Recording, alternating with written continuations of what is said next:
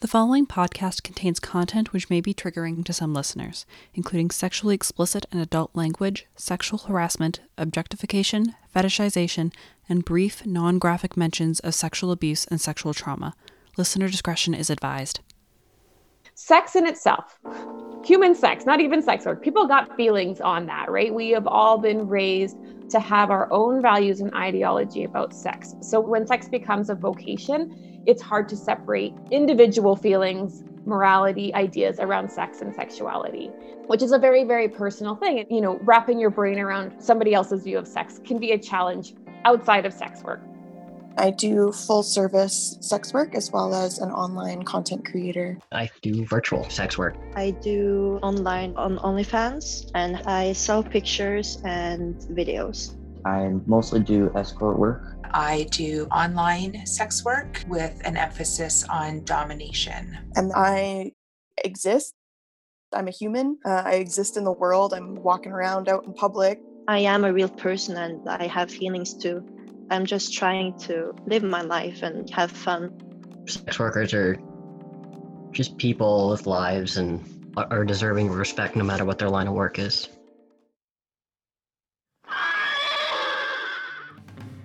I grew up watching a lot of old Western movies, and a lot of those movies had, you know, the saloon girls and like the brothel workers and the madams working the brothels, stuff like that. And I kind of had that sort of perception of what sex work was. Yeah, I think that there's a negative stigma attached to sex work. When people think of it, they immediately think of prostitutes standing on the street corner looking for drug money. People, they're always afraid of being role models. As sex workers, we're not really considered role models for younger people.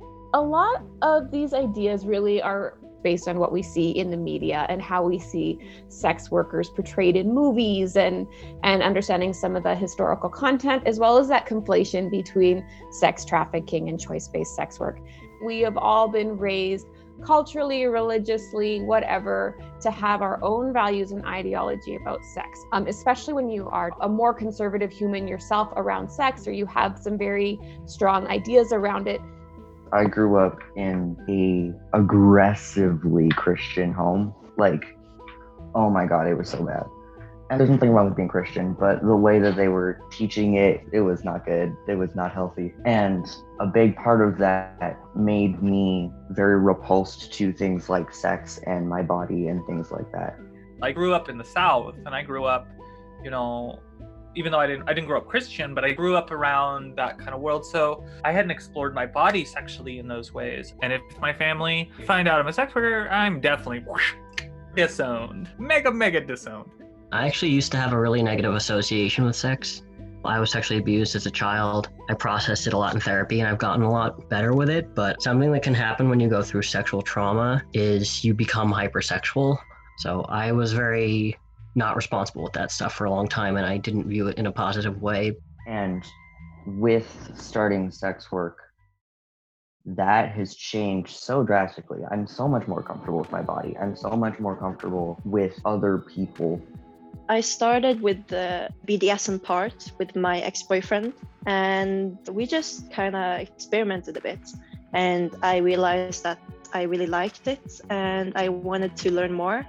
For me, it's very much about the challenges and being challenged into learning about new stuff and trying new stuff. I think that's the most beautiful part of it. There's so many fetishes and interests people have that are just like remarkable, really. It's just a big universe of interesting things.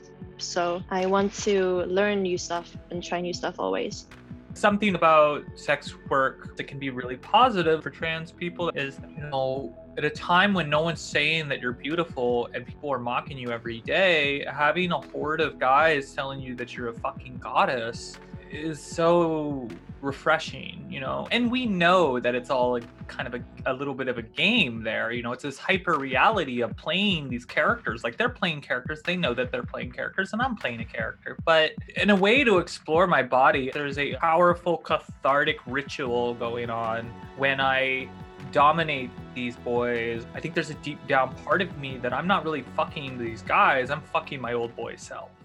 Originally, when I was kind of coming out as a sex worker to certain people in my life, it was sort of this like level of distrust in my own autonomy, like people not really believing that I'm in control or that I might be a victim to something. And that was really frustrating to me, because not only does that kind of perpetuate this idea that sex workers are these poor victims of sex trafficking, but then it also sort of takes away from actual victims of sex trafficking and sort of just puts a blanket over all of us and makes us all the same, when in reality, victims of sexual trafficking, like they need help, like they need support, and they also don't need to be made to feel like they're less than. In any industry, there's trafficking, and that needs to end, but don't compare slavery with somebody who's willing to do that work and wants to be in that industry. Sex work is a huge fuck you to the patriarchy. It's women taking back the power. Men have been so used to women being available to them for sexuality, being viewed as an object and something to use and something to control. And when women come together and feel empowered by sex work, and not everybody does. There are a lot of survival sex workers. There are sex workers who hate what they do, but they know that it's the money they need right now, or it's the situation that allows them time off for XYZ. But for those of us who find it empowering, we get to take control and choose how our sexuality is used and not have it used against us. Just because somebody has sex for free and somebody has sex for money, it makes no sense that one is okay and one is not. I never did well having a boss. I like having that sense of independence, and sex work does give me a sense of independence. And what it does for me personally is, now that I've returned back to my other profession, I do not feel beholden to those institutions anymore. Because if they piss me off or they even fire me, I don't care, because I got a bunch of money over here and I have a good community and structure. Their meritocracy doesn't mean shit to me. Their games don't mean shit, but I used to be. It was life or death, and I was playing the rat game of scrambling with people, and this is different. And now I have this kind of real autonomy. I never once have ever felt like overall that I've ever been more degraded, like when I was a server. There are those of us who have multiple diplomas on the wall and choose this work because it is fun. It gives us a lot of freedom, both in time and activities. And I worked in customer service and I had to put up with so much crap and so much abuse from so many people. Well, now when somebody's lippy, they get blocked, they get banned, and they get a hell of a lecture beforehand. And they get to realize that you have to talk to other people like they're people. Anybody that we interact with, and understanding that we're humans, we're doing a job, we are a business, we do all our own bookkeeping, tax type stuff, we do an income tracking, we do all our own marketing, we do all our own creative, we're doing the photo shoots, we're doing the hair, the makeup, the outfits, the setting of the backgrounds, the taking of the pictures, the editing of the pictures. We're having to write copy to go with ads and videos and pictures. We do everything ourselves. When you look at kind of any small business, we're doing all of that. And it's such a physical, emotional, and mental job, because you can't just do one of those three. You've got mail. At the beginning of the pandemic, many sex workers started to try to do more online work. I had to completely pivot all of my work to online. I started offering my long distance girlfriend experience, which was, phone calls, video calls, sexting packages. I offered a pen pal package. I would write love letters to my clients and send photographs in the mail. I did that for quite a few months. And then in the summertime, I opened back up again, like a soft open for very select clients for a few weeks to a couple of months. And then I had to shut everything back down again with this most recent wave of numbers. I watched the online industry go through huge shifts, because all of a sudden now the industry is being inundated from both sides. And by both sides, I mean both clients and providers. So a lot of providers that traditionally were doing in-person work or maybe had sort of dabbled in online now found themselves fully jumping on board in the online world, both people that had been in sex work before and people who had never touched sex work. So the industry got inundated with a lot of new providers. At the same time, with more and more people working from home, there was actually way more demand for the industry as well, because now people could jump on a campsite and quickly jerk off while they're on their break while at home, who maybe weren't brave enough to do that in the office. Originally, when I started doing online content creation, I was using OnlyFans. Pretty popular this year. I think a lot of people kind of jumped onto the OnlyFans bandwagon, which is great. It sort of normalizes and destigmatizes sex work for me, so that's awesome. And then as for social media, Twitter, Instagram, and then more recently TikTok as well. Social media is very helpful, but there has been quite a few crackdowns lately. A lot of creators have had like their whole accounts taken down, like had to completely redo their whole thing on Instagram. The silencing of sex workers on these platforms is growing and growing. Instagram's cracking down on what they consider nudity. It's totally fine if a Kardashian has nipples and ass cheeks out, but sex workers get banned for being in fully covered lingerie. Especially on Instagram, I'm always afraid of my pictures getting taken down. And it's actually happened a few times where I tried to put out the pictures and they just immediately got deleted. You kind of have to go to a social media site and kind of relearn what their terms of service are and figure out what you can and can't post. I learned a long time ago that even with Twitter, I was being shadow banned for any sort of nudity and more sexual content. So I just decided on Twitter that none of my photos would be nude. And then going over to Instagram, it was even tamer. You had to be even more careful with nudity and sexual content. I had to get a little bit more creative with different ways that I was covering up my body on Instagram. You know, of course, the usual things of like using emojis to block out your body parts. We mess with the wording or the spacing of the letters so the algorithm doesn't catch it and grab it. And then with TikTok, you really can't have anything be explicitly sexual. You kind of have to have some innuendos there and nuance a little bit more.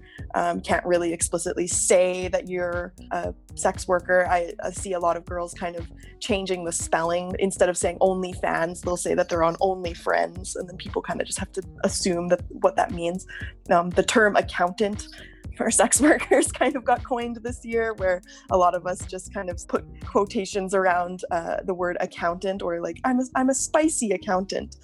I really miss the human contact because, you know, people just want to be with someone and they're lonely, you know, and I'm there to make their day a little bit better and make them happier.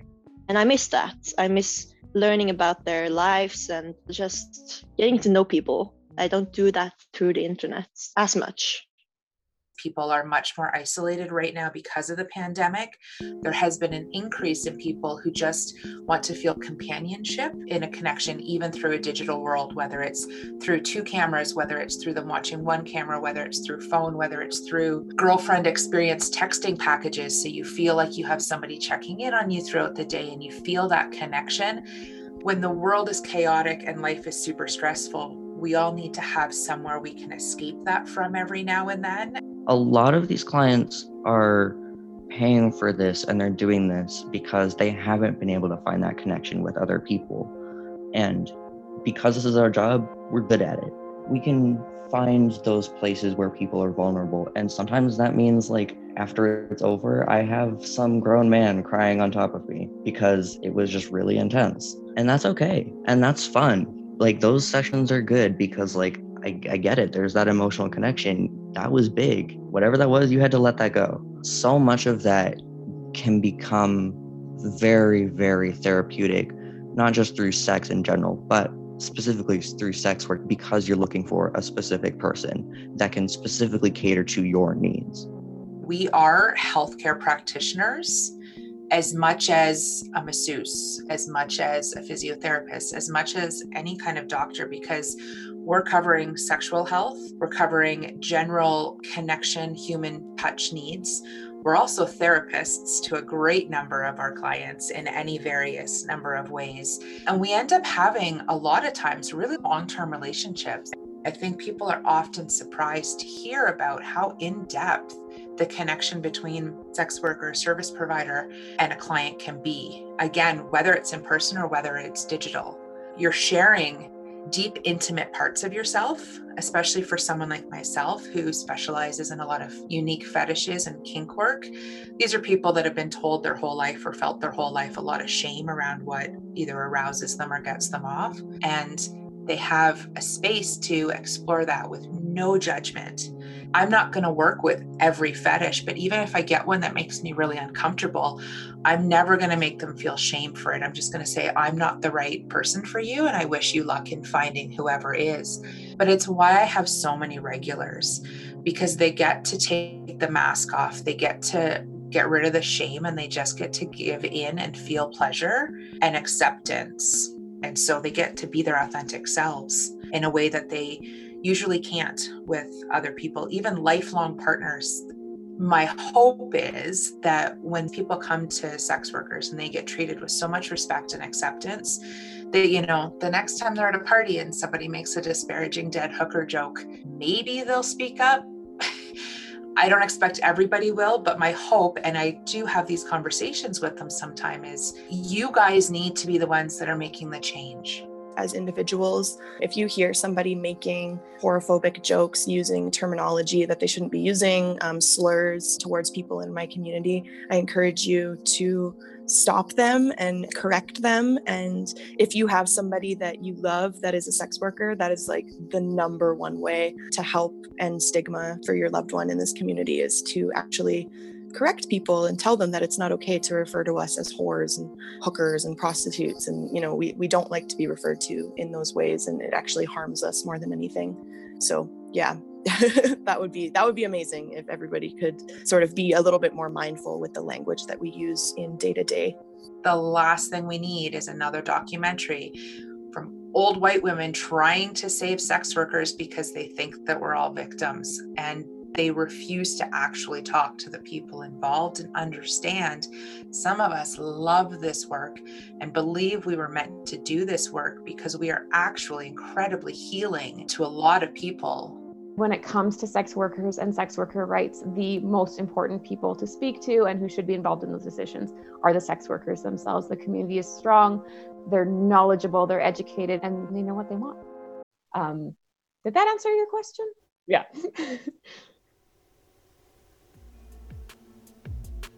You've been listening to I'm an Accountant, Sex Work in a New Age, created by me, Sarah Laudenbach.